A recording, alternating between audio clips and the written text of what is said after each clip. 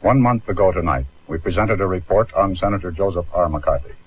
We labeled it as controversial. Most of that report consisted of words and pictures of the senator. At that time we said, if the senator believes we have done violence to his words or pictures, if he desires to speak, to answer himself, an opportunity will be afforded him on this program. The senator sought the opportunity, asked for a delay of 3 weeks because, he said, he was very busy and he wished adequate time to prepare his reply. We agreed. We supplied the senator with a kinescope of that program of March 9 and with such scripts and recordings as he requested. We placed no restrictions upon the manner or method of the presentation of his reply, and we suggested that we would not take time to comment on this particular program. The senator chose to make his reply on film. Here now is Senator Joseph R. McCarthy, Jr. Senator from Wisconsin. Good evening.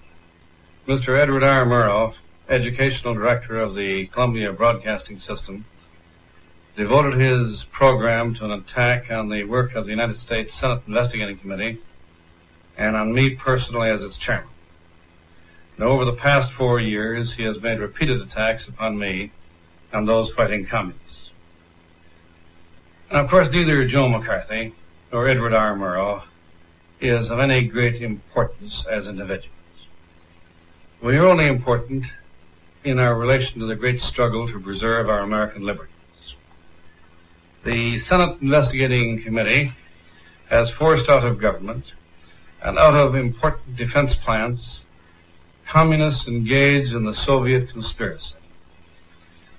And you know, it's interesting to note that the viciousness of Murrow's attacks is in direct ratio to our success in digging out communists. Now, ordinarily I would not take time out from the important work at hand to answer Murrow. However, in this case, I feel justified in doing so because Murrow is the symbol, the leader, and the cleverest of the jackal pack, which is always found at the throat of anyone who dares to expose individual communists and traitors. And I am compelled by the fact to say to you that Mr. Edward R. Murrow, as far back as 20 years ago, was engaged in propaganda for communist causes.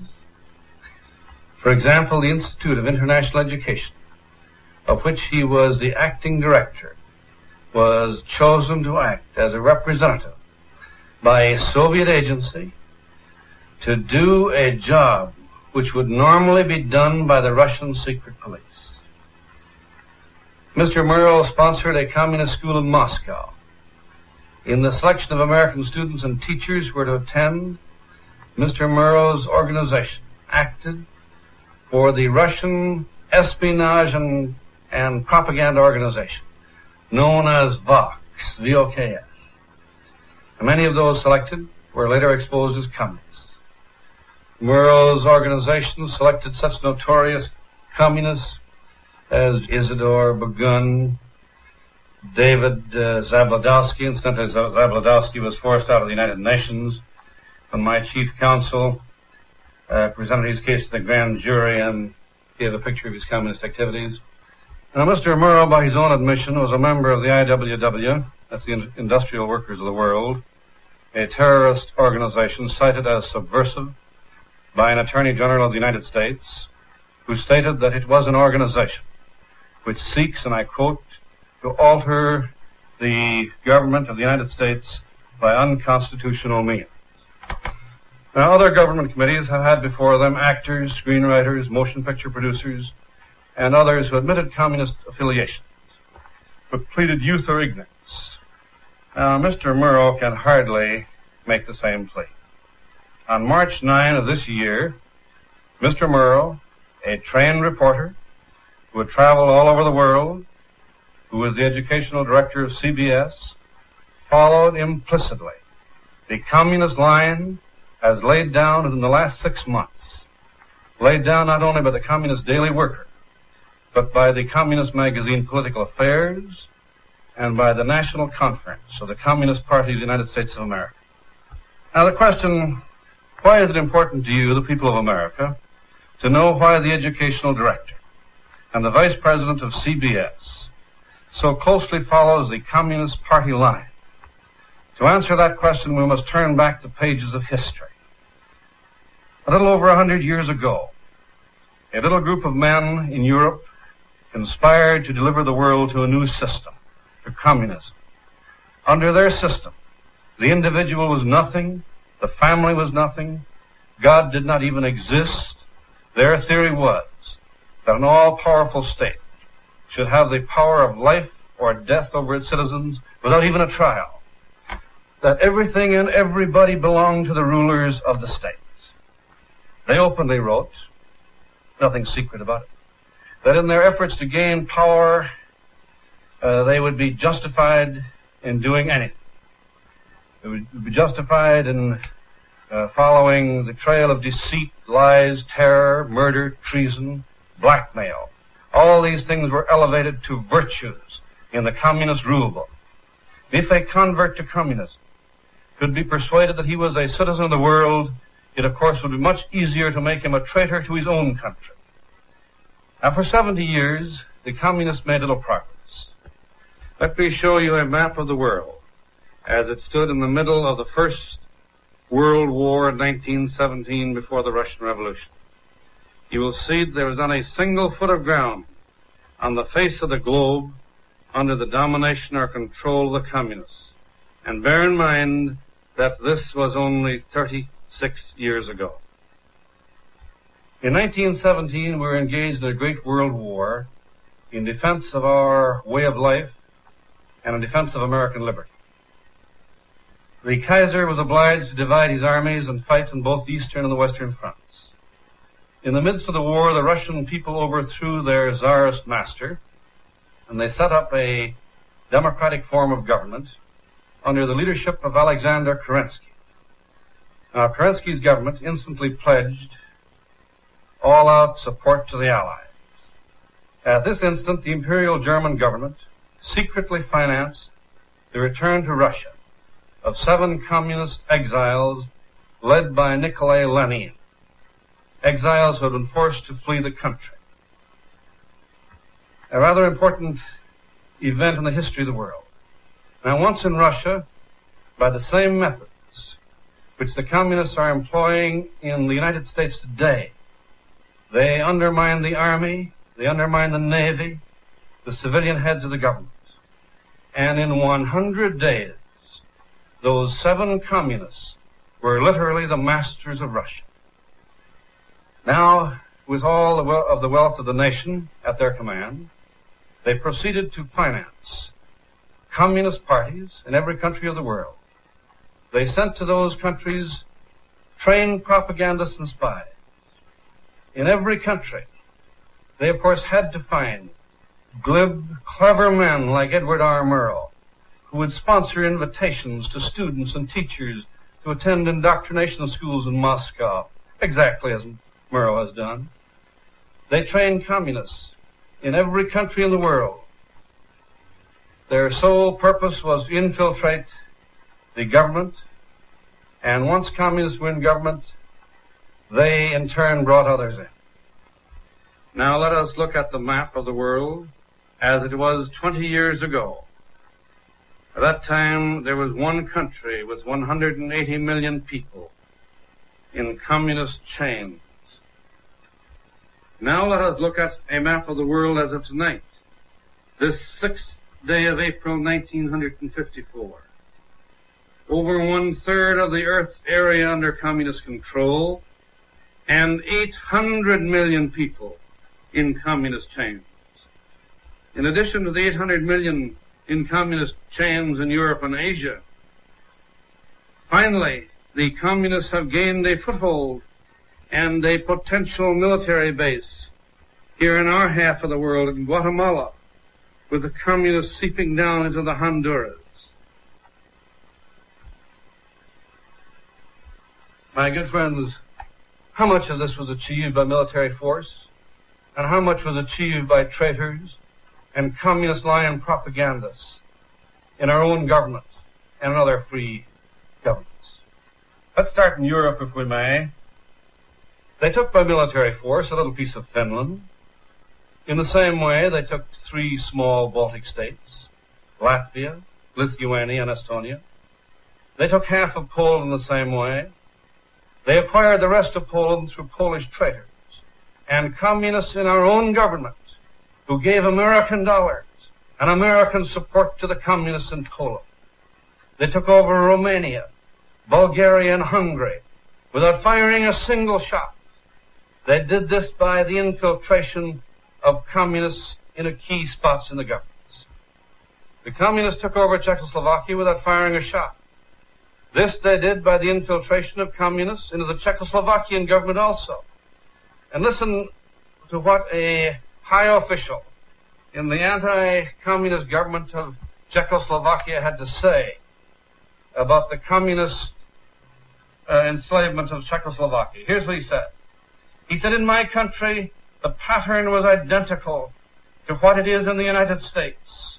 If anyone, before the communists took over, dared to attack those communists who were preparing and shaping the policy of my government, shaping the policy to betray my people, he was promptly attacked and destroyed by a combination of communists, fellow travelers, and those unthinking people who thought they were serving the cause of liberalism and progress, but who were actually serving the cause of the most reactionary credo of all times, communism.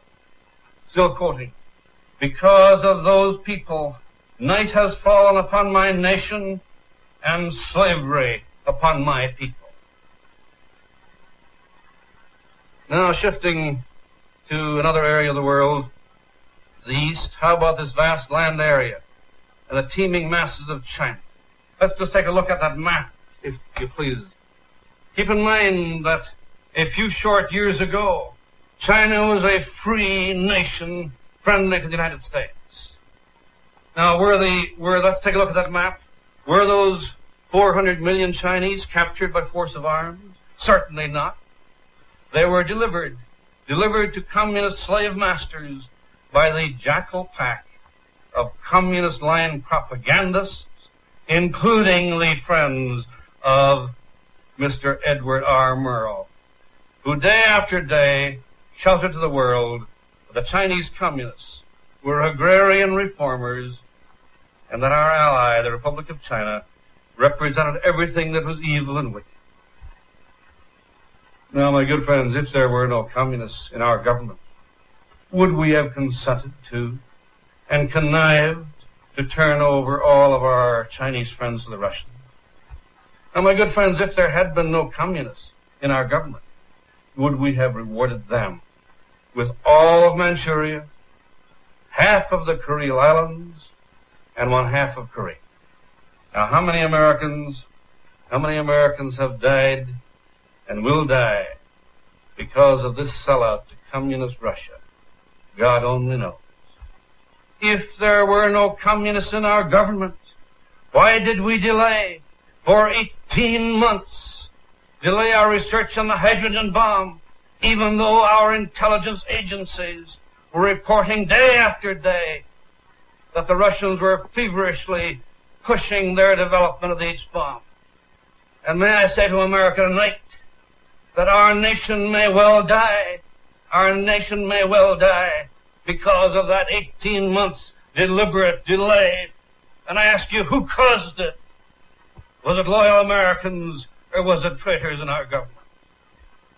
It is often said by the left wing that it is sufficient to fight communism in Europe and Asia, but that communism is not a domestic American issue. But the record, my good friends, is that the damage has been done by cleverly calculated subversion at home and not from abroad. It is this problem of subversion that our committee faces. Now, let us very quickly glance at some of the work of our committee. Some of the work is done in slightly over a year's time.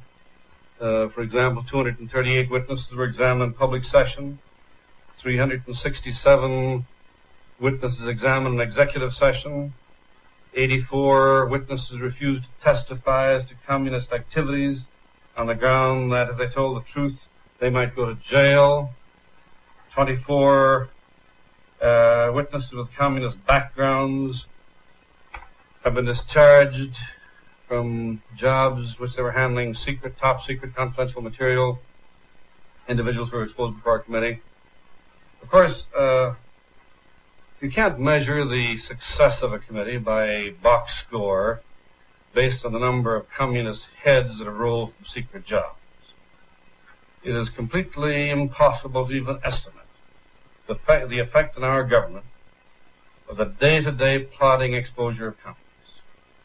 And that is, of course, why the Murrows bleed. For example, the exposure of only one Fifth Amendment communist in the government printing office, an office having access to secret material from almost every government agency, resulted in an undisclosed number of suspensions. It resulted in the removal of the loyalty board and the revamping of all the loyalty rules, so that we do have apparently a good tight loyalty set up in the printing office at this time. Also, disclosure of communists in the military.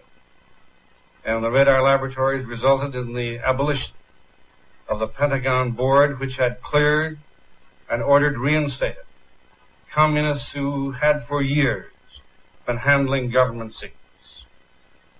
Also, as a result of those hearings, Army orders have been issued to prevent a recurrence of the major press scandal, which was exposed by the committee. Now, to attempt to evaluate the effect of the work of an investigating committee would be about as impossible as to attempt to evaluate the effect of well-trained watchdogs upon the activities of potential burglars. We Americans live in a free world, a world where we can stand as individuals, where we can go to the church of our own choice and worship God as we please, each in his own fashion, where we can freely speak our opinions on any subject or on any man. Now, whether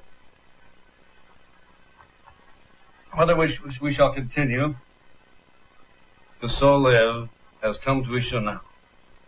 We will soon know whether we are going to go on living that kind of life, or whether we are going to live the kind of life that 800 million slaves live under communist domination. The issue is simple. It is the issue of life or death for our civilization. Now, Mr. Murrow said on this program, and I quote, he said, the actions of the junior senator from Wisconsin have given considerable comfort to the enemy. That is the language of our statute of treason, rather strong language. If I am giving comfort to our enemies, I ought not to be in the Senate. If, on the other hand, Mr. Murrow is giving comfort to our enemies, he ought not to be brought into the homes of millions of Americans by the Columbia Broadcasting System. Now, this is a question which can be resolved with very little difficulty. What do the communists think of me, and what do the communists think of Mr. Murrow? One of us is on the side of the communists. The other is against the communists, against communist life. Now, the communists have 3 official publications in America. These are not ordinary publications.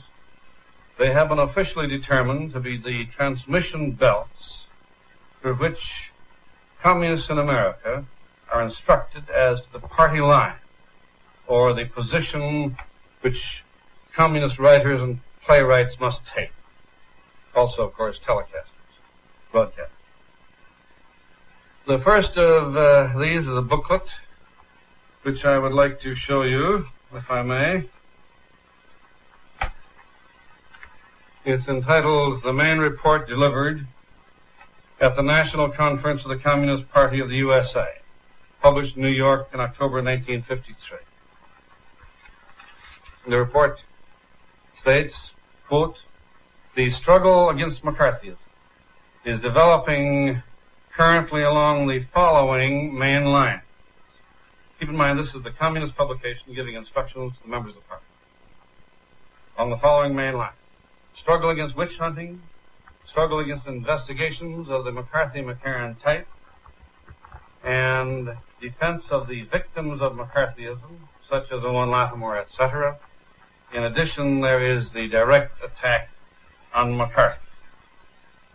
May I ask you, does that sound somewhat like the program of Edward R. Murrow on March 9 over this same station? Now, in this report, the communists do not hesitate to instruct the comrades that their fight on McCarthy is only a means to a larger end. Again, let me quote from the instructions from the Communist Party to its membership on page 33. I quote, "Our main task is to mobilize the masses for the defeat of the foreign and domestic policy of the Eisenhower administration and for the defeat of the Eisenhower regime itself.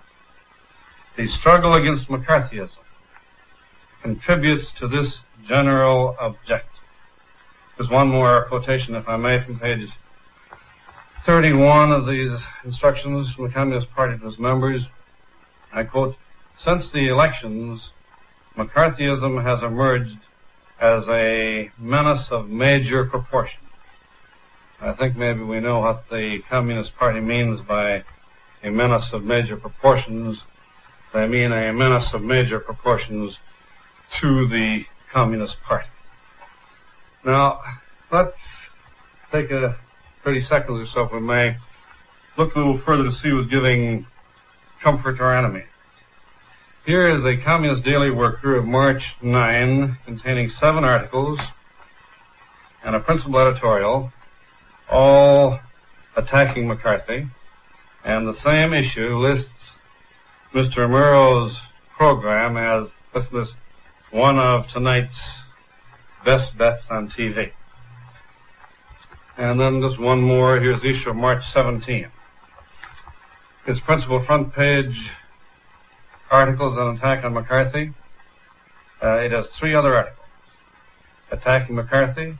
It is a special article by William Z. Foster, the head of the Communist Party in America, and now under indictment on charges of attempting to overthrow this government by force and violence.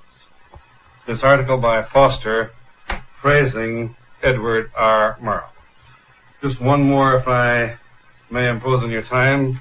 Issue of March 26. This issue has 2 articles attacking witch hunting, 3 articles attacking McCarthy, a cartoon of McCarthy, and an article in praise of Mr. Edward R. Murrow. And now I would like to also show you the communist political organ entitled Political Affairs. The lead article is a report dated November 21, 1953 of the National Committee of the Communist Party of the United States, attacking McCarthy and telling how the loyal members of the Communist Party can serve their cause by getting rid of this awful McCarthy. Now, as you know, Owen Lattimore has been named as a conscious, articulate instrument of the communist conspiracy. He's been so named by the Senate Internal Security Committee. He is now under criminal indictment for perjury with respect to testimony in regard to his communist activities. In his book, Ordeal by Slander, he says, and I think I can quote him verbatim, he says, "I owe a very special debt to men I have never met. I must mention at least Edward R. Murrow." Then there's the book by Harold Lasky, admittedly the greatest communist propagandist of our time in England. In his book, Reflections on the Revolution of Our Times, he dedicates the book to my friends E.R. Murrow and Lanham Titchener with affection. I am perfectly willing to let the American people decide who is giving comfort to our enemies. Much of the documentation which we have here on the table tonight will not be available to the American people by way of television. However, this will all be made available to you within the next 2 weeks. In conclusion, may I say that under the shadow of the most horrible and destructive weapons that man has ever devised. We fight to save our country, our homes, our churches, our children. To this cause, ladies and gentlemen, I have dedicated and will continue to dedicate all that I have and all that I am. And I want to assure you that I will not be deterred by the attacks of the Murrows, the Lattimores, the Fosters, the Daily Worker, or the Communist Party itself. Now, I make no claim to leadership. In complete humility, I do ask you and every American who loves this country to join with me.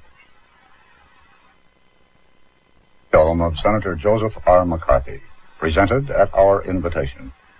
It was in response to a program we presented on March 9th. This reporter undertook to make no comment at this time, but naturally reserved his right to do so subsequently. Good night, and good luck.